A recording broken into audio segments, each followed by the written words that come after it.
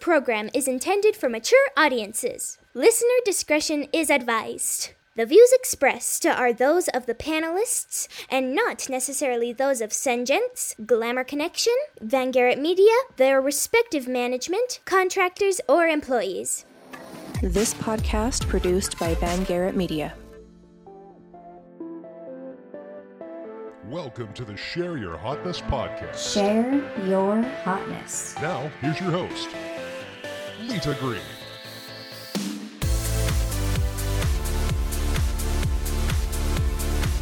Hello, and welcome to this episode of Share Your Hotness with your host, Lita Green, and my guest today, Brett Judd. Now, I was just on your podcast, and so I don't think we've had too many swapsies in my podcast yet, where they've had me on and then I have them on.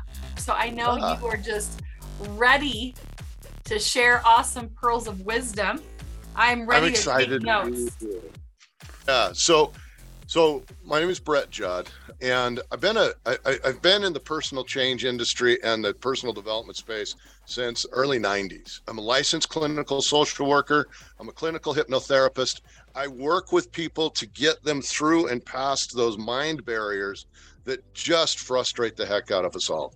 And really, sometimes unpack and unclutter a bunch of things we've been carrying with us for a long time. And, I've done that therapeutically in some really deep, heavy spaces, but also, and where I really love it is when I get to do that with people that, man, they're driven, they're focused, they know that there's more and they just can't get past that. That's when it's fun, and we get in there and we unpack. And so that's really what I love to do. I've been married now 32 years. I've been married in May. Congratulations. To the most absolutely amazing woman in this world. Nothing against you or anybody else. I just think Gina is unreal. I married the best man in the world. That is right. That is right. It's too bad he didn't meet your wife, but she's a little younger because we've only been married for 24 years. So that would have been, cougar-like. Could have been awkward. Yeah. All joking aside, there are no perfect people. No.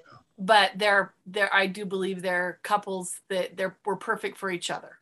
That is so right. And, I got blessed to find that.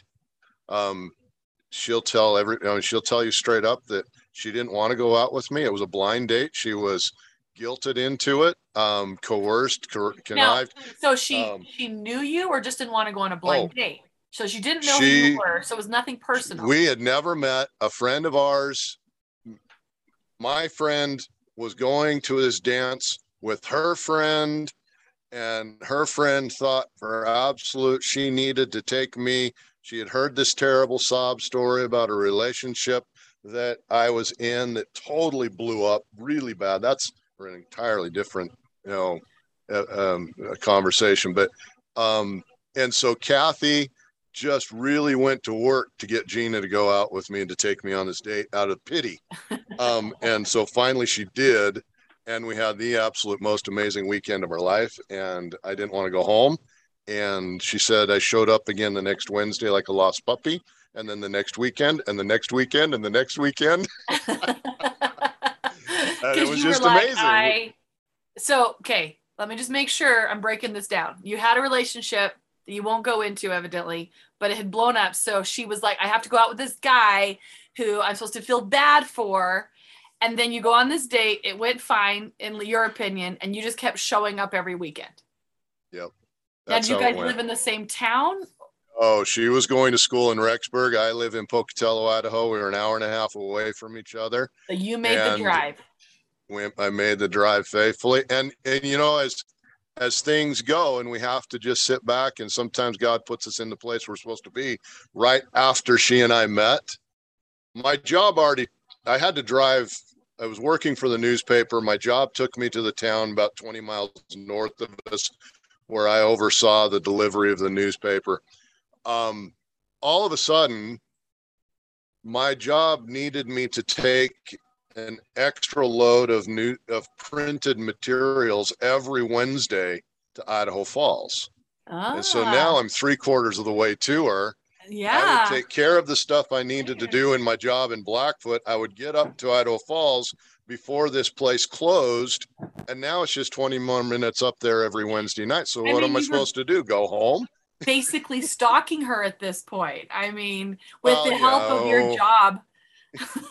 I was wooing her. Yeah, her. right. I'm sorry. I'm sorry. Right. Yes. Yes. So did you were just Well, like, anyway, hey, that's I how was that all kind of came in the about. neighborhood. Yep. And it's been beautiful ever since. We have 5 kids and way too many dogs to deal with. And Okay, how many dogs? Just so I we know what the breed, number is. so we breed golden doodles, and we have a golden retriever, and we have a golden doodle, and we have a male, and we have a Great Dane who just looks at us all the time like, you're in my house, you're crazy, why are you here, leave me alone. Okay, so I love the yard selling, and one time when I was in Oklahoma, I went to a yard sale, which they have things in their garage, and it's kind of dark, and I had the sunglasses on, right? And I come in, and they're all laughing because I'm face to face. I'm 5'9", face to face with a Great Dane. Yeah. Literally, Yeah. if I had had anything in my bladder, I would have messed my pants. Scared the crap out of me being face to face with, something with, teeth. Yeah. And they thought that was just funny that people were getting scared by their dog. I'm like, guys, the whole point is to get people to mill through your stuff. So how big is your Great Dane? Our Dane isn't quite that tall. The top of his head, when and he's standing erect, is probably about 4.5 feet tall. Well, that's it's still big. Short people. Yeah, and he's the 3rd one we've had. We love them, but he's taken over our home office and just glares at you when you walk in there, like, why are you in my space? Why are you bothering me? Go away, please. So basically, he's a cat. He's very much like a cat. Yeah. And he wants to be a lap dog. And he will very much like it's about to happen. You're sitting there on the couch and he comes in, he kind of looks at you, walks a little past, and you're like, sure enough, he backs up and plops right down on your lap. You're like, you are too big for this. Okay, because cats, they want you when they want you and they don't when they don't. And I have carpet outside my office that has been ripped up by cats because they can hear me in here talking. Want in. And they want in. And that costs you like $150 every time you have that repaired. Yes. But, okay, so you've got the golden doodles. So we have the doodle and a golden retriever who are both pregnant right now and will be delivering puppies in the next week. Both of them. Okay, that's a lot of dogs. So, but I'm a cat person, obviously. So, but do you have a hard time giving them up after you bred them? No. Okay. Oh, no. Because you make money. Well, yeah. I mean, there's the financial side of it. It is a business, but they're a lot of work. After mom quits, about 3-4 weeks after they're delivered, and you got about 4 or 5 weeks before they can go to somebody else's house, it's all on you. So you got to make sure they're eating. You got to make sure that the place is clean. You got to make sure they're clean. They just do. They just like at about 4 weeks, they say, okay, I'm done. You guys are good. So basically you've enabled them. So at that point, there you go, probably. So it becomes becomes our responsibility to make sure that those puppies get everything they need, and it's crazy. So yeah, you're really excited to see them start to go to their new homes. But we love it. They're fun. They're incredible, and we've got several of them now who have been used as companion or service animals. One of them is trained as a therapeutic dog here in our town, and two counselors that are partners. They got one of our dogs, have trained it to be a therapeutic dog, and it now goes to 2 of the middle schools here in town, and they just absolutely love it. And so that's it's rewarding. fun to see stories like that come back and how like people are. It's like your grandkids out doing good things in the world. It is. It really is. Yeah.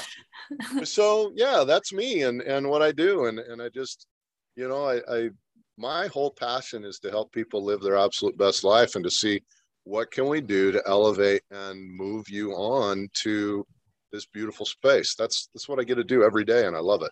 Okay, so here's the thing, hypnotherapy. I've always kind of been a little curious about this because there's the hypnotists, like you're going to see on the cruise ship, right? Yep. And there's the mentalists, people that like play these really cool, fun mind games and kind of, entertain, right?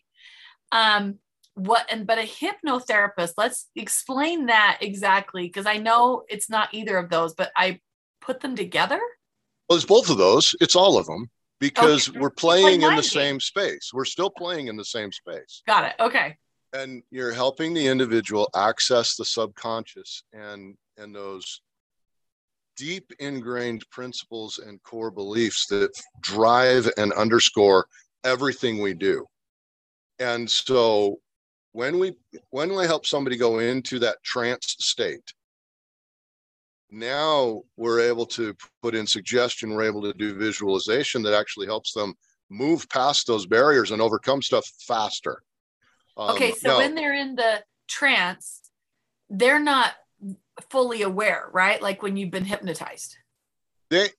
You're always still somewhat there. And I always make sure when somebody's going there, you will always be aware of the surroundings around you. You're going to be aware of my voice.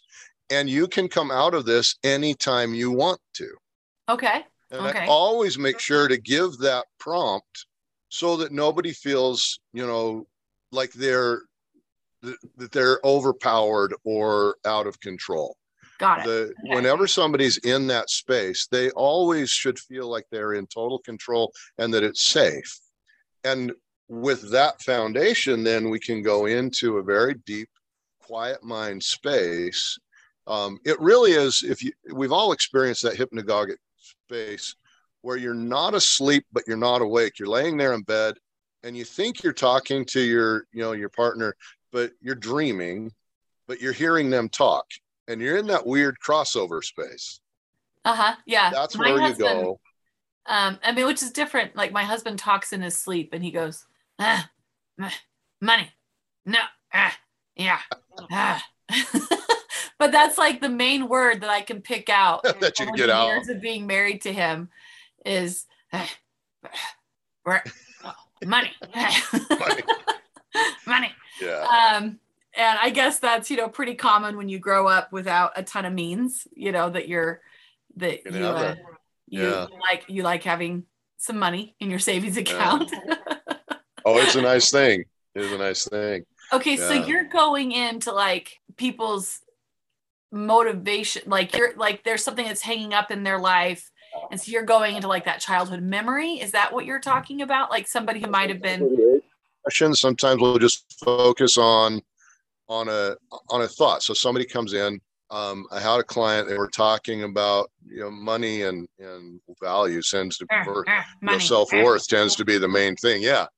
And we look for and find those underlying core beliefs that were rooted at one point or another. You think about the kid, you got your kid, they're sitting there, they're young, they've been to the grocery store with you and they're tired and bored and overstimulated because all the stuff. And you're in the checkout and there's a candy bar, there's a toy. Mom, can I have this? I want a candy bar. Can I have a candy bar? No. Maybe if you had cleaned your room today, I'd buy you the candy bar. What does that little kid hear? It goes into their head like, oh, I'm not a good kid. I didn't clean my room, and so I can't have a candy bar. Or the parent that says, what do you think I am, made of money? I don't have enough money to buy, we don't have enough money just to buy candy whenever we want.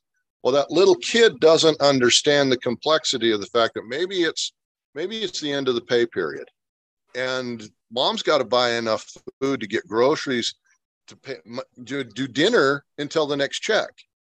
So she's stressed out, but the kid hears, oh, we don't have enough money for me to have a candy bar. We must be poor. We don't have anything that we need. Okay. I can't. And so those get locked in, and now we act them out as adults. Right. Now I'm dying to ask you in this scenario, because I always said to my kids, we choose to spend our money on other things, or you've already had a treat today, you know, Sure. and, you know, are those, did I mess up my kid's subconscious, or because I was trying to do a good job? No, the way that you framed that, I think it's absolutely beautiful. It's not the fact that we don't have money. We choose to spend our money on these things. You already had a snack today. You already had a treat today. Essentially, the underlying message, we don't need treats all the time. And so the subtlety of that is significantly different than, you know, I don't have money for that kind of stuff, or we don't have money to just buy those things, or I'd say you know, have your own money. absolutely. Yeah, absolutely. So you've given them the potential to buy it on their own, and they've earned money, and you've got ways for them. I think that's great. I think it's great. Okay. The thing, we have to check in once in a while and just, you know, and talk to the kids. I think that's one of the biggest things that parents forget is, you know, they're there. Our job as parents is to train and nurture the child. We've got 18 to 20 years. And I tell parents this all the time. You've got 18 to 20 years to do the absolute best you can to create the foundation that they're going to use then as they go out into adult life. Preach it. Absolutely. Oh, I was at a parenting thing one time, and anyway, I just kind of said, well, it's not our job to entertain our kids. And everybody would looked at me like, what? no. What? And I'm like, what do you think your job is to entertain them and make sure they always have happy feelings? No, I want my kids to experience failure. You know, when I have the capacity to help them learn how to mitigate that, I want them to experience heartbreak and disappointment and all the angst, because the feelings are more magnified when you're kids, than to never, you know, just to project a certain thing in my home. Absolutely. To then just rebel or, you know, experiment so much out of rebellion instead of a cognitive choice about who they're becoming and what they're doing in their life. Right. Right. And giving them the foundation that they need to make that cognitive choice to determine who they're becoming. Right. And to have it grounded in enough experience, enough chances for them to fail and understand, why did I fail in this and what can I do better next time? And if you're doing parenting right, you're going to look at that failure as an opportunity to teach, to train, and to move the child forward, Right. not to berate, shame, and you know, be condescending to them, which happens way too much. Because now the number of clients that I get to work with and really highly successful people who carry with them this, I'm not good enough, I'm not worthy, I'm not supposed to. And it all goes back to those moments, you know, when they were young. There's a great comment or great quote, and I've got to dig in and find out who it came from. It says, give me an infant and I'll return to you the man at 7. Meaning every core principle, all of the foundational underlying unconscious principles that drive our life get instilled to us by the age of 7. You know, when that quote was said, we didn't have the understanding and the neurological understanding that we do now, but the prefrontal cortex, our ability to reason, executively function, and make decisions and rationalize doesn't even begin to fully function until we're about 10, 11 years old. Right. Prior to that, it's all subconscious functioning, all of those low frequencies of the subconscious. And that is where these root principles that guide our life are instilled. And so that's where hypnotherapy is beautiful, because we get that prefrontal cortex out of the way for a moment. The rules, the rationalization, and the justifications, we put that aside for a minute so that we can look at and help the person get down to those root principles and let the brain break it down. That doesn't work. That isn't what mom really said. That doesn't work for me today in my life. Right. And we move on from it. Okay. So for the listener who's like me, you know, I started being molested at 2.5, and there was a phrase, you know, so obviously that when I hear stuff like this, part of me is like, you know, because, you know, how did that affect me? And But my mom said one time, she goes, I could have been a good mom to 2 kids. And I spent a lot of my childhood feeling like I had to make it up to my mom for giving birth to me. And then later as an adult, and thankfully before I had kids, one day it was like, I think it was like a spiritual thing that I was reminded of that.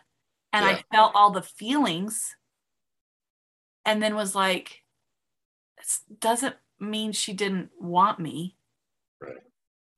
And it was just like, I just kind of took the little kid that was me and just kind of held her and cried with her because it was an adult phrase. Yeah. That didn't, my mom was overwhelmed. Like many women, having to raise kids. My dad was a trucker. He was gone, Yeah. It was, it's overwhelming, and we don't raise kids generationally like we used to. And my grandparents were not a lot of help. Oh my God. They were difficult. So she didn't have, support, a network around her. But yet so many, I can look back at my child and just be like, I didn't feel like I was allowed to express things, because I didn't want to put the burden of, oh, she's still here. Yeah. Yeah. And, so you were protecting yourself as well as protecting your mom so that you didn't have to go into that experience. And that's a huge burden. And so that moment that I realized that's not what she meant by it was a huge release. Yeah. And so that's the kind of thing you're doing with your clients. That is. And so we go back and we look, maybe there's a lot of times it'll be a belief. There'll be, we'll be talking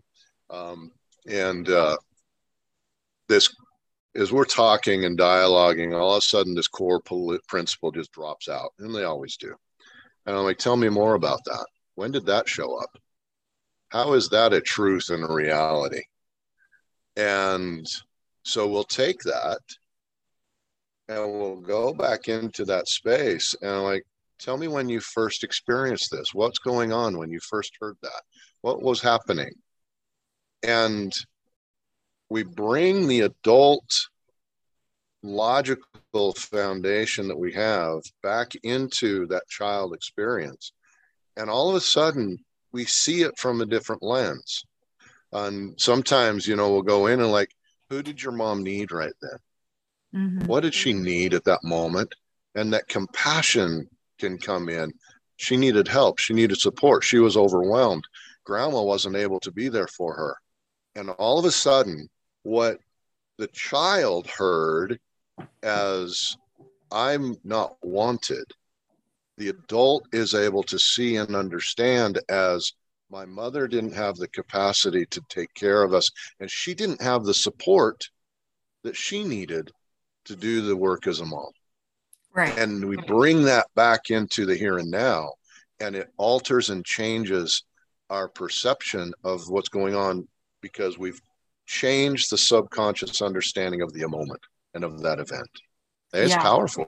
It really is powerful. And I love how you brought in the compassion, because I think there's this struggle that people have between, the forgiveness and the trust, right? So like in this scenario, since we're making it my therapy session, evidently, thanks. I'll bill you later. Right. That we have, here I did extra chores and I did extra things and I didn't feel like I could project emotions. And so I learned how to put them inside of me. Being able to give my mom compassion, the other side that it gave is I'm incredibly capable. Yes. Right? Like I am able to, when I get stressed, I'm able to almost step outside of me and go, okay, what are my real assets and liabilities here? Absolutely. And that is such an amazing skill set that I would not have had I not learned to react emotionally as a child. Right? And, wah. But at the end of the day, that's a gift to me. Yeah. And you've been able to leverage that and learn that. And that's, some people don't, but that's part of what doing this work gives us the ability to do. Right. We split out the pieces that aren't ours and we stopped carrying the piece. You know, I had a client who, this was a beautiful experience. I'm not enough, and I'm not capable. And we went back, and I said, tell me about the moment that you realized, you know, when did that first kick in for you? She went to this time. She said, I'm about 5, 6 years old. I'm in the hallway. My dad is standing over the top of me, berating her. And all of a sudden she had this realization: Dad was not capable of giving me the love that I wanted. And he was ashamed of his own ineptness and aware of his inability and didn't know any other way to do it. And all of a sudden, this seeing Dad in a different light, I wasn't not enough. He recognized he wasn't enough for me and didn't know how to handle me. Wow. And the freedom that happened, you know, opened up all of a sudden. Such a beautiful thing, because the truth is, we all have that feeling, you know, that pit in our stomach. I think, you know, the world according to hotness is that, you know, we are divine beings, like C.S. Lewis said, having an earthly experience, right? And that whole is, we're used to so much more, you know, in the presence of God. And then we're here and we can't reconcile what earth is compared to. So that's how I answer. Other people have looked at it as like past lives and things like that, which I think past lives are when we are ministering angels to other people and we had these really clear experiences. Because everything to me, do you like that? Yeah, I do. I like that. I can totally. I love that. Yeah. Right. Because like, why do they have like partial memories of? So that's, but to me, everything is answered by God. So that's the world according to Lita, right? But I love this whole concept of this kid being able to recognize that this authority figure, that their whole inside of them, that they weren't enough, and how that spilled accidentally, because nobody intends to say thoughtless things to children. Right. But the things that we don't attend to. Most people don't. I will say most people. There are some people. I've had clients who had some really horrific people in their life. I'm just going to assume the majority of people. Well, your listeners probably are not, right? I get the joy sometimes of walking into some really awful situations and helping people through that. I do know a person who enjoys hurting other people and having power over them. And I keep explaining to the people around them that choose to stay in their sphere. I chose, they wrote me a nasty letter after my daughter died. And so effective immediately, we were done. Yeah. And so when other people are like, well, and making excuses for them, I'm like, no, it's not mental illness. That's mean to mentally ill people.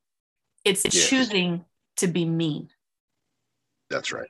That's right. You're choosing. So that's the person, you know, I know a couple of people, you know, that I just am like, no, they really do enjoy. Where does that come from, Brett? Right? You know, like a broken place. And we have to wonder, you know, what did they experience? Who did not teach them? What was happening to the adults in their life who were not teaching them compassion, not teaching them empathy, not giving them the experience that they needed to put themselves in the, you know, place of the other person and develop that empathy. You know, intellectual intelligence or emotional intelligence is learned. And it's something that we have to learn and develop over time.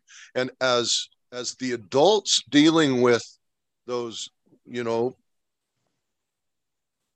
young kids, pre-7, 8, 9, 10, whenever, before that logic kicks in the brain, it is our obligation, our duty, I believe, to instill in them that emotional intelligence. One of the things that I see all the time, my wife is a therapist as well. I bet you guys have really it's crazy sometimes. Very constructive disagreements. But I'm hearing we know how to communicate and not argue. People say, you know, what do you mean you guys don't fight? Well, we don't fight. Yeah, we have some disagreements, but we know how to communicate through it, and we know how to work through that thing.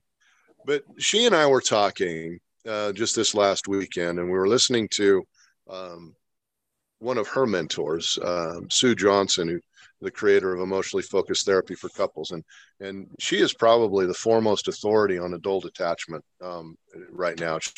Sue is brilliant, but she said there's a huge disservice in Western culture, and I absolutely agree with this. For whatever reason, young men, boys, are not taught how to feel. They're not taught that it's okay to feel. And so they are emotionally stunted in their emotional intelligence.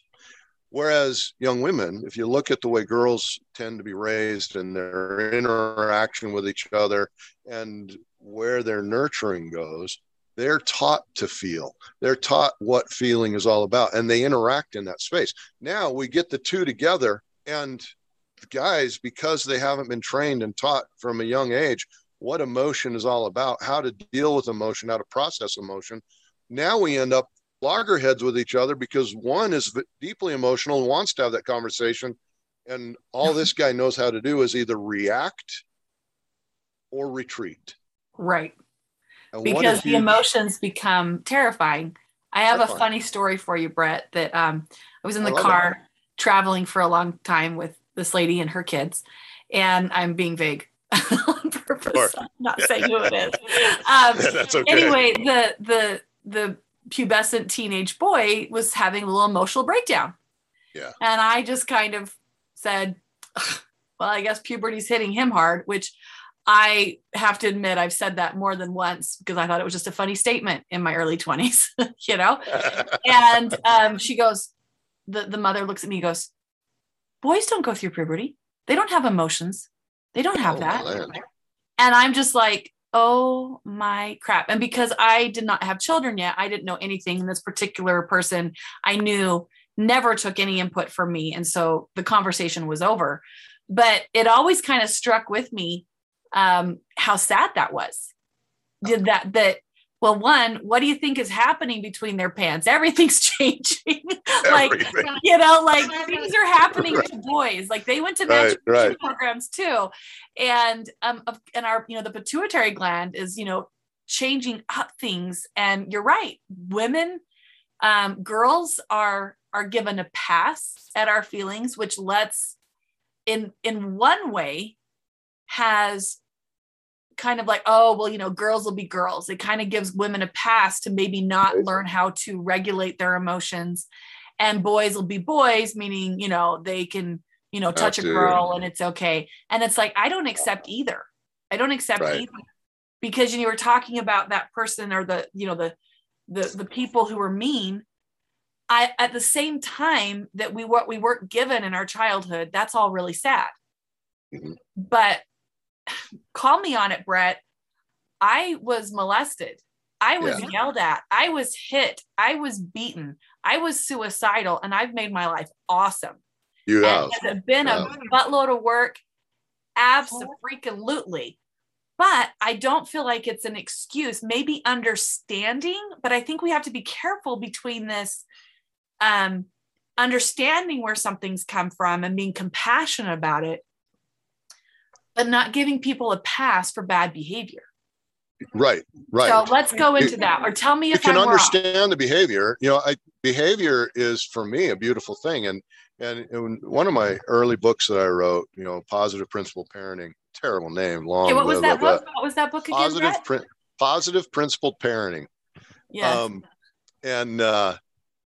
I talk about the fact that we need, as parents, to look at the behavior of the child as a gift, because the behavior of the child gives you the opportunity to get into their head.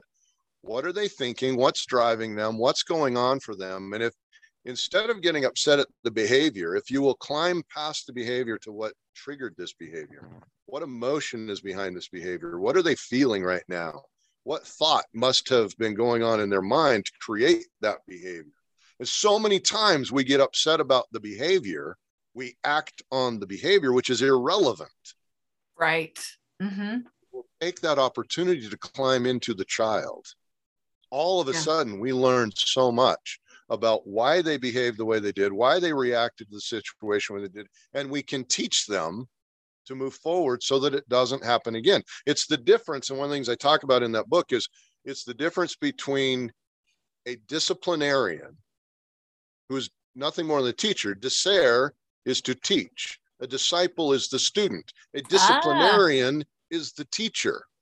But or the it's punisher. The teacher that's putting you in a certain direction to learn a certain thing. Right. And so when people talk about discipline versus punishment, they are not intertwined. Punishment, punair, is to make pay, to inflict pain or to make pay. Whoa. What do I want to be as a parent? Do I want to be the punisher and give punishment? That's what we do when we react to behavior. So we always had consequences in our house. Absolutely. So I had, attended a talk or read a book or something that talked about giving consequences dispassionately, right? It's like, this is what's going to happen if this happens.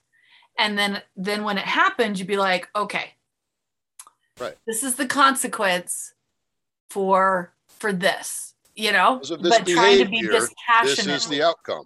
Yeah. Right. But trying not to react emotionally and getting in this.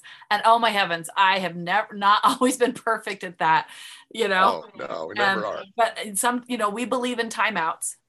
When you start seeing it spiraling up, being like, okay, calling a timeout. And that might be, and my kids get a call timeout on me. I love that. that. And I'm like, when you're mad, you're like, and I've like gone to timeout, literally being like, who's the parent here? as I'm taking my consequence and going to timeout. Right. I'm in charge. Love it. Oh, I love it. And then, I go, and of course everything, is a God thing for me. So I'm like, my prayer will be like, God, fix them. And then I'm like, oh, okay, wait. And not coming out of the room until I've learned to kind of, get my logical brain in touch with my emotional brain. Right. Absolutely right. You got to bring them back online with each other. Yeah. And then I cook dinner sometimes by myself. Like, everybody leave the kitchen because mom's still in timeout. It might be safer for you guys to go to the other room. Or you're cooking. That should have been the consequence. You put mom in timeout, you're cooking dinner. You got dinner. Then I would have never been put in timeout, and that would have been bad for my behavior. So. Yeah. No, so much of this, and even this conversation goes back to kind of where we start. Those underlying principles and rules that are driving and dictating our life. Mm-hmm. They become that autopilot. They become the rule book. We don't have to think about them. If I'm walking down the street and I see a dog that looks like it's trying to kill me, I don't have to think about my need for survival. It's just automatic.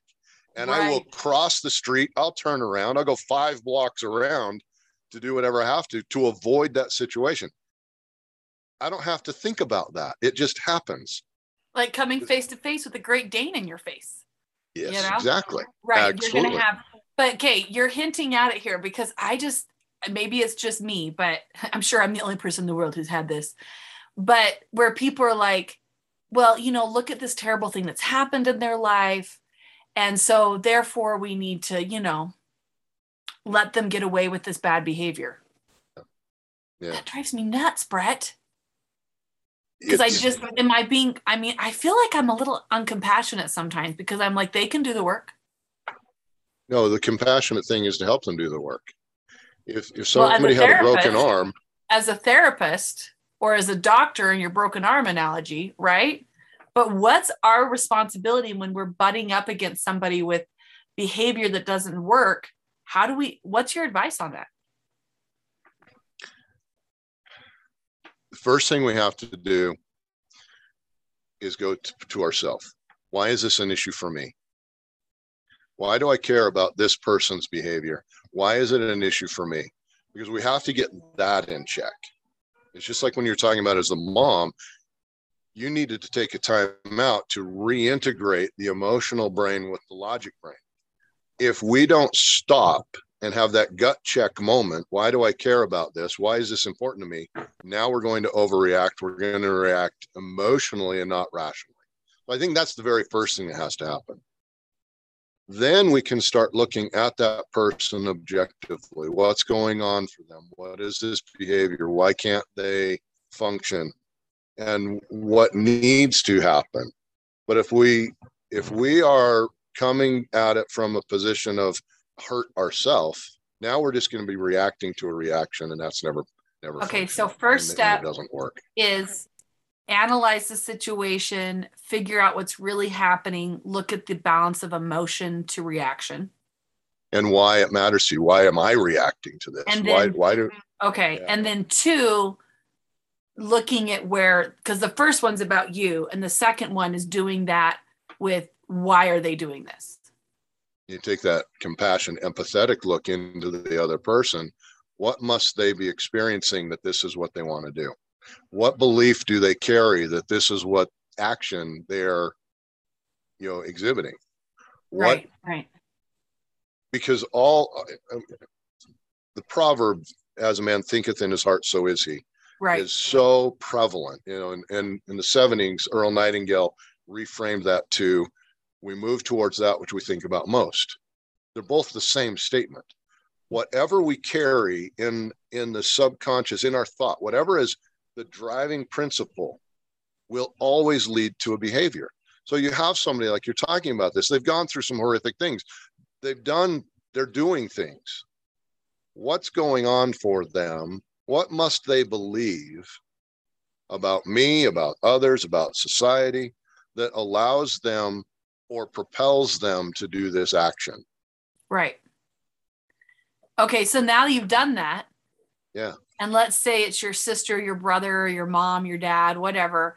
And you've figured out why they're doing the poopy thing they're doing. Sorry, me and my language. I got to watch my mouth. Yeah.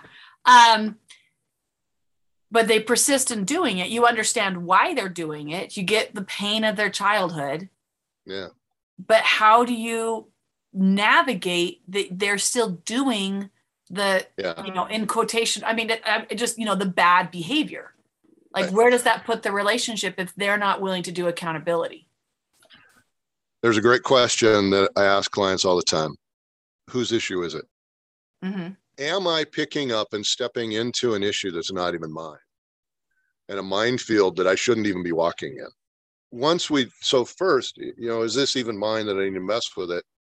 Why do I choose that I want to do this, and how, for what outcome? So we have to do that dance a little bit. Right.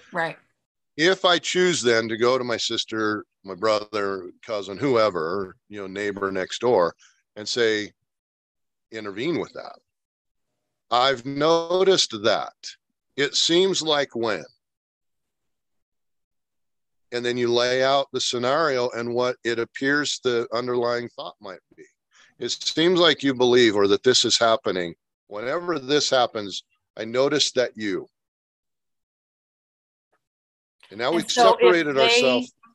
Okay, I'm gonna out myself, Brett, and I might regret this later. Okay, I'm gonna out, because you might just solve all my world problems right here, right now. No. Okay. Okay. So I can't believe I'm saying this. It was just you and I. It'd be fine. Okay. Right. But my whole entire life, my parents have struggled with their relationship with money. Yeah. And my mom came from a fair amount of money. Her parents were incredibly controlling about it. My father's family house burned down when he was small, living outside the reservation, amazing stories. They met, they fell in love, beautiful story. Life happened. Money was tight. My grandparents even embezzled money from my parents. Oh my word. And yeah, like really hard things. And an uncle on my dad's side ran out of town with debts, leaving them in his 2 brothers' names. So they really had some really terrible financial things happen to them. And what's so interesting to me is they felt that it was okay to clean out their kids' bank accounts. So my college money would be taken. They didn't pay their bills on time. They didn't pay their IRS, which of course the IRS is not a bill that goes away. And that's come up repeatedly. And our whole entire relationship has broken down over 2 points. One, again, not paying the IRS. They lived with us for 12 years. They wanted us to pay it off. Now they deny that they ever asked that. Yeah. The second issue that I cannot forgive it, Brett, is that they took money for our daughter's gravesite and used it incorrectly. Wow. And I think like most parents, I mean, even when I talk about it, I'm getting like a little bit hot in the collar because it makes me mad. And then I realized that part of my anger was when these are people that I found out later, people gave money to help pay for my wedding because they knew that my parents didn't have a lot of money. And I did pay for my own wedding. And my parents over time, like, would throw me $50. And then eventually they were like, okay, we paid you back for your wedding. And I'm like, okay, whatever. Because I wasn't keeping track. And I didn't expect them to pay for my wedding because they never did have money. And I was marrying the guy. So it wasn't like, I'm only going to get married once you can pay for it. And he was okay without having a dowry. So, because there was no dowry. That, you know, people gave them money, and then they ended up telling these people, no, we didn't give it to Lita because we needed the money more. So my whole entire life, they have not handled their money well. Right. And I get that. But part of my anger of the whole situation about misappropriating this money, embezzling it, it fits the definition around my dead child, is that I knew that they weren't good with money. And yet I wrote a check thinking that because it was around a dead kid, that they would take the check to where it was supposed to go, because I was in a wheelchair. And surely you wouldn't take advantage of somebody in a wheelchair with a dead kid. Surely you wouldn't do that. Right. And no accountability has happened. This, you know, I could take them to court if I chose to, and they will not accept it. And money, whenever it comes up, it's super sticky. Yeah. And at this point, I just don't even know what the relationship is. So how do you navigate that minefield? Yeah, that's a lot. And even going to our kids and complaining about money. Yeah. And how we use the money. And, you know, saying mean things about my husband. So I can't believe I'm saying this on a podcast, but you're like triggering me, buddy. I'm sorry. No, it's good. I'm just like, you know, my word for the year is radical honesty. Because I'm a pretty honest person, but I realize that I have protected people by not wanting to hurt them because I have a certain amount of public influence, but the people ended up hurting was my kids. And I don't want my kids to see me not being honest. And so that's why I'm like, I have to be honest. But at the same time, I don't want to hurt people. They're already hurt. Okay, Brett, fix me. So, okay. One of the things that I think is really important in this is that we don't owe anybody anything. I know that sounds terrible. So many times, you know, people find themselves in this place where like, I have to do this, I have to do that. They did this for me, I have to do this. It's a choice. It's all a choice. And many times it happens around parents. You know, oh, my parents, so I have to do. They're my parents, so I have to do this. There is this really magical thing that happens when we're 18, 19, 20 years old, and as we become an adult. And that gives us the ability, the freedom, and the potential, and I think the obligation in many respects, to determine what relationship I want moving forward now with these other people in my life. When we're just kids, we don't have that opportunity. We're subject to whatever the adults in our life do, right? There's that moment where we decide, what relationship do I need and want with my parents, with my siblings, with my aunts, my uncles? Are they good for me? If they're not, I don't need them in my life. I don't have to be hurtful to them. I don't have to be mean and condescending and rude, but I don't have to have them with me. And we have to give ourselves that permission to set those boundaries. If we don't, we will end up being, taken advantage of over and over and over by people who have no boundaries. Yeah, I didn't give you all the stories, but it's, it's funny because you talked about those core beliefs as children. Yeah. And dang, you're good, Brett. But I have this core belief that you have to be in a good relationship with your parents because God gave them to you. They do. But But also maybe have God to look. gave them to me to teach me different things. And so as you were saying that, I'm like, it's funny because when I'll kind of go through this process with myself, it always comes up like, well, why God? Because again, everything goes back to God for me. And I love my parents, and I admire so many great traits that they gave me, like my ability to talk to anyone. That is a gift from my mom. Which is incredible. You are so good at that. Well, thank you, Brett. Amazing. But it pains me to know that as their health is failing and that time is limited, that they may never get the joy of having me back in their life. Yeah. Because it's more convenient to say that we've wronged them and that we've taken their money, which is ironic, because everyone tells the story that makes them feel good. And I think that we have to really question those stories that make us feel good. Yeah. And this is, I think, one of the power of journal writing is we can go back and go, wait a minute, that's not how it actually happened according to me. Yeah. Can I give you a formula? Yes, please. Yeah. So this is something that I put together years ago, and I have used with so many all the time. And I call it the 4 W's. Okay. And the first is, why do I care? Or any version of that. And we can deploy that question everywhere. Our spouse says something and I get a reaction inside. So that's before that first step of checking the emotions. Right. Why do I care? Why was that an issue for me? And we have to check in. The beautiful thing about that type of question, and this is where the work happens, it immediately triggers the subconscious to expose those core principles.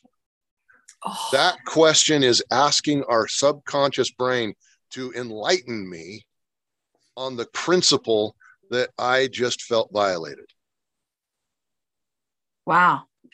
Yay. If we will listen. That's where the reprogramming happens between the 7 is asking hard questions. Oh, Brett, I love this so much because whenever I hear about these, you're set by 7, I'm like, part of me goes, you're screwed. Or if you don't do the work, and unfortunately, so many people refuse to do the work. And that the work is asking the questions. Asking these questions. Yeah. So once you get that and you listen to that response, and I tell people all the time, start writing, because the subconscious is going to unleash a laundry list of, well, because of this and because of this and because of this, we do this. And isn't it interesting that little kids are always asking, why? Why? Help me understand why. I talked several years ago to a Kiwanis group here, and I said, my title is, we have to become the 2-year-old, or the power. I can't remember, something about embracing a 2-year-old. Why? Tell me why. We have to begin to question what is prescribed to us or given as an absolute. And and that's where this next W is well, and it's kind of messes up. Is that true? But who says that's true? Okay. So if I come up with, I come into a situation, I have to honor my parents. Why do I believe that? Why is that an issue for, and all of a sudden we get these principles coming forward. Well, who says that's true? Which they were taught. And, my grandmother, oh man, it was this in stone absolutely thing. Absolutely. And so, or obviously her mother. And, Right. I mean, I know Grammy was that way. Yeah. And so then we have to ask, is it true? Is that true? And in what format is it true? So, I mean, here we are, we're dancing around this, honor your parents commandment. But what does it mean to honor my parents? Does that mean to live a to worthy life, obey them willfully and, be instantly obedient to every demand? Is that honor? No. I looked up the Hebrew meaning of it. I love it. And as I remember, it means to live a worthy life. It doesn't mean obedience. It means to live an upright life, Right. Obviously in the Hebrew, like before God. And as long as, you're, and so, I remind myself. Yeah. So we have to get into that kind of stuff, though, because we carry these principles, these rules that dictate automatic behavior. If we don't stop it, why is that an issue for me? Why did I think that? Why did I react there? Oh, well, who says that's true? And decipher that. It goes back to, I'm sure you've heard the story of the ham and cutting the ends off the ham. Yeah, but share it for the listeners, because so the story goes that the husband comes home, wife's cooking a ham for dinner. She always cuts the ends off the ham. Says, why do you do that? Because it makes it taste better. Well, what do you mean it makes it taste? I don't know. My mom always did that. She said it made it taste better. Calls up his mother-in-law. Tell me about this. Why do you cut the ends off the ham? Well, it makes it taste better. Where did you learn that? Well, that's what my mother taught me. She's still alive. So he calls, grandma and said, my wife and her mother both cut the ends off the ham because they say it makes it taste better. They said they learned it from you. And she's like, what are you talking about? I had to cut the ends off the ham because that's the only way it would fit in my roasting pan to get in the oven. Which, if you don't cook the ham, it does not taste good. Doesn't taste so good. Right. Right. But that trickled down over time. It's like the telephone game that we always Exactly. And again, the little kid is sitting there saying to, what in the story is the great grandma. Right. And saying, why do you do that? Well, it makes it taste better because you're not explaining what botulism is. Exactly. Uncooked meat tastes a whole lot better when it's tastes cooked, a whole lot better when it's cooked. And the kid misinterpreted that to. Yeah. So we have to go in, and who says that's true? Is it true? What, and break it down. And that leads us to then the one that's really powerful. And this is the third one that for you right now, I think is the biggest thing, is that, and we talked about a minute ago, whose issue is it? At one point along this line, if I'm having a reaction and I come across and I do the, what are my beliefs, all that kind of stuff. And I'm like, whose issue is this? Which is the accountability thing that I'm always like, they're not doing I've written this in my books that, in relation to sexual abuse, like if somebody is not taking accountability, right, you can't have trust with them. No, and even if they say there's love, there isn't, because there's not accountability. Right. And I can love somebody and honor and respect them. Maybe the respect isn't not there, but because of their actions. I can respect things about them for sure. There are wonderful traits of my parents' work ethic. Loving other people. Put boundaries in place. That this is the nature of the relationship and how it is going to be. And then allow them to have their emotion about it. It's not up to me to make them feel good about my boundaries. It's not up to me to make them feel okay with the situation that they're creating. And that's where it's so important. Whose issue is this? Did I cause this, or is somebody else causing this? I mean, right now the story is I'm killing my mother, and they've told me I can't come to the funeral. And, honestly, if that's what's best for the bulk of my siblings, because they are believing this story, then that's what I'll do. I won't go to the funeral. And that's what, if that's what's best for the bulk of my siblings, then that's the nice thing to do for them. And it's their parents too. Sure. As long as you're still being able to mourn and get what you need from it. Now, you've set that boundary. You've separated yourself away because you needed to. And so if you're okay with stepping out of that event, then fine. It is what it is. I mean, if it's going to go, I mean, having buried a child, Yeah. and people in my family causing drama at it, Yeah. that, I have a joke that says, if you can't behave appropriately around the dead child, you don't have good behavior in you. That's And so true. how we show up to funerals is showing our graciousness and our compassion. And if my presence is going to create hurt for Yeah. people that are hurting, then I'm confident in my ability to do the work. Yeah. And so you step out so that you don't create more chaos. Yeah. And if And I that's think going that's to cause beautiful. stress. That's beautiful. And, my parents, I believe we're eternal. And so they're going to be there too. Yeah. And if that will help them enjoy their this really funeral more. speaks. Yeah. This speaks beautifully to the final W of the 4 W's. And that's, what can I do about it? At one point or another, we have to take action. We have to make a decision. What can I do about it? So in this situation, you've realized this isn't your issue. This is all on them. And it's what's happening for them. And you've separated yourself away from that, which is good. Now, what can I do about it? What action can I take? What decision can I make right now to have any influence or impact on this? We don't have to fix it, but to have influence or impact, and then over time, maybe something changes. And we're always looking at how that impacts me. Because as Jim Rohn said, I can't do somebody else's push-ups. And so if we're trying to act and do the work for somebody else, we will always be frustrated. There is a moment where, and people have said, Brett, that sounds so selfish. I said, it is selfish work. It's self-work. But you can't do the work for somebody else.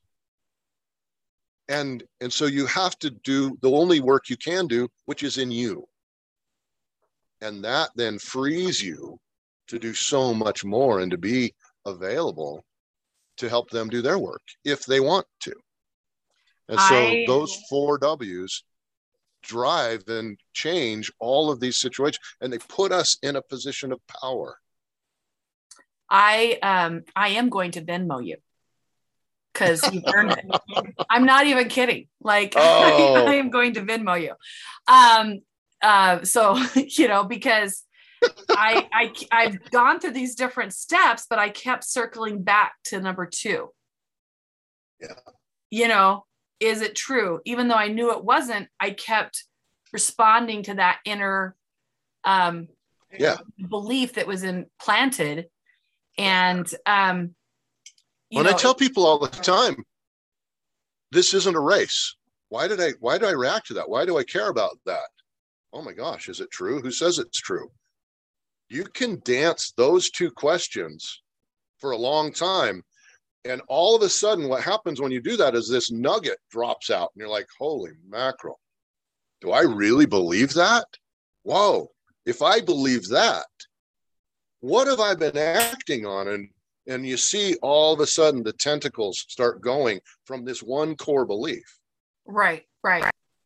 And from it's funny that because moment, I didn't raise my kids with this because I said so. Yeah. Because I'm the parent. Yeah. And it's interesting that even though I intellectually raised my kids differently, that it was still that little child belief. And that's why people should go to a hypnotherapist. And everyone, I just want to know, I have not been hypnotized in this podcast. Of course, I was, because I shared more than I have ever shared publicly. So that's liberating. Because again, I love this whole thing. I think this is so valuable. Is this written in your book? Yeah, I've got it in a couple of different things that I've written. Yeah. Well, we'll have to make sure, because I think a little tease for this podcast will be, why did Lita send Brett money to be on her podcast? Because I subtly hypnotized you and you're going to send me a check every week for the next 20 weeks. No, I'm not. Because Mr. Green will catch it. You're in control. You always have control. Mr. Green will catch it and go, money. No, not to Brett. No, not every week. What is this thing that keeps going out? Yeah. No, he watches our money like a hawk, and I love it. That's and good. it just, what I'm feeling right now, and I think, what a good therapy session is gratitude for who I have chosen to bring into my life, and a sense of compassion and gratitude for my family. Of course, I've explored that almost to nauseum, but how thankful I am, because who we choose to surround ourselves, and if they are the kind of people that are asking questions, it can really help us ask those questions. My husband is accountable to an annoying degree of how he pushes and works himself. And so I give him a lot of credit too, that it's opened me up to really look at a lot of the things that I just assumed. So having friends, having a spouse, and having, a good hypnotherapist in your life that can help you to kind of learn these patterns, for sure. Because I would have saved myself a lot of agony if I just came to you 4 years ago when all this poop hit the fan. That's a sad reality. And one of the things, if there's a positive outcome that's happened with COVID, I have seen a shift in the mentality of people who never in their life would have come and talked to some weirdo like me. No, I believe in therapy. Sure. And I know you do, and I know you've done some beautiful work, but I have seen a beautiful transformation happening where people are becoming aware of the fact, I can't do this alone. My spouse doesn't have the answers, and my friends, they all collude with me.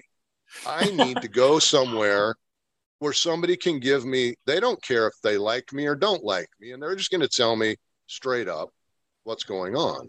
Yeah. And more people are recognizing the value of that. And I love it. Not just, I love it professionally because, it's my job. I love it that as a people and as a population, we are beginning to open up the reality. Sometimes I need to go to that third party individual who's going to tell me straight, who's going to ask me the questions I don't want to ask, that my friends will never ask me. Right. And I love how you said the word collude. I think that is so, that could be like a whole other podcast of the value. You go out with your buddies and you're sitting there wherever you go and you start bad mouthing your wife. You're like, yeah, I get it. I got one just like her. But you didn't solve anything. Right. All you did is sit there and bemoan and instill and deepen some of those core principles. So you're going to go home and like, oh, Joe's got one just like her. Oh, you don't change anything. Right. Yeah. So, well, and more so, you rationalize blaming them instead of working on you. And in every dynamic, there's always a percentage of you that is at fault. Like I said, a lot of my anger was the realization that I just assumed that suddenly, magically, because my child had died, that my parents would behave appropriately around money. And that was like a huge lift to be like, okay, you're really just mad at yourself because you fell into that same trap. And that's where whose issue comes in so important, because there's always a kernel of it that is ours. Right. And we have to be honest and accept that. But the cool thing is what you're in control of. I mean, that probably took away 80% of my anger, that realization. Yeah. But the 20% is the grief that's left. Yes. That I have people that I can't trust, that I love so much. One of the things that I love to do when we start talking about grief is a huge thing. And grief is so pervasive in our life. We live a life of loss. From the minute we're born, losses go, and we never get over them. We have to integrate it and accept that loss happens and is there for us. And, people talk, oh, I felt so guilty about this. And I said, guilt or remorse? Yeah. Do you feel guilt for that or do you feel remorse for that? Because guilt implies you did something terribly wrong. And there's shame that doesn't help you grow. That's right. But if you recognize the fact that this is remorse and you're grieving a loss, and sometimes that loss isn't just death. Now, I teach people all the time, loss, you've got your health, your self-concept, significant people in our life, and the dream and vision of what you thought was going to happen. In those 4 silos, loss happening all the time. And so we have to recognize sometimes that much of what we're experiencing that we think of as guilt and we have shame over is so much is really a place of remorse. Well, I can do something with remorse. I can grieve and move through that. Brett, I'm working on my 3rd book about my daughter that passed. And one of the big points, which you've helped enhance for me to do this with more, one of the big points of the book is that my daughter's death awakened me to my real power and my real capacity in life. And I'm connotating a lot of things in that, and some of it I'll clarify, and who knows if this will get in there. I don't know, but that, right? Like, but that I could no longer accept behaviors that were anything less than where my daughter was. Yes. And that is a huge gift because, you know, their fear goes away and a lot of things. Like if people like me or not, like I buried a kid. Like, you know what I mean? Like this isn't going to work. And what a gift of how much her life and death continue to teach me. And that's amazing. And I think I would have accepted all of these things as routine had that not been around my child.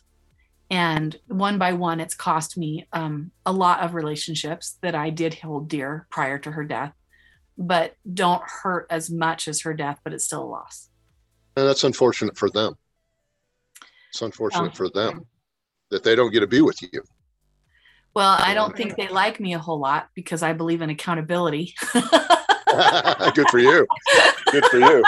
We'll always be accountable. I don't think that's one they're worrying about. But, you know, when it crossed over into comments and trying to triangulate my children, you know, the boundary went down really hard and fast. So, Brett, oh my heavens. Thank you for this therapy session. I'm glad we could record it for all of you to listen. And I'm going it's a pleasure. I'm going to go have a glass of milk to comfort my, boy, that was really open. Maybe I burned some chocolate too. There you go. Now we know how Lita's coping strategies: milk, chocolate, peanut butter. There you go. Brett, thank you. Obviously you're really great at what you do. And I knew that before because of how people talked about you. And so when you reached out to have me on your podcast, I was really excited because I respected you and the good gossip I'd heard. I hadn't heard any bad gossip, you know, but you know, the gossip, the what people said about you behind your back. So thank you, Brett, for being on this episode of Share Your Hotness. Thank you. The Share Your Hotness podcast is produced by Van Garrett Media. Lita Green is the host and creator of the podcast. Chris Van Garrett is the editor, producer, and music director. Shayla Dawn is our research coordinator. Join us next week for another episode of the Share Your Hotness podcast. Thanks for listening. This podcast produced by Van Garrett Media.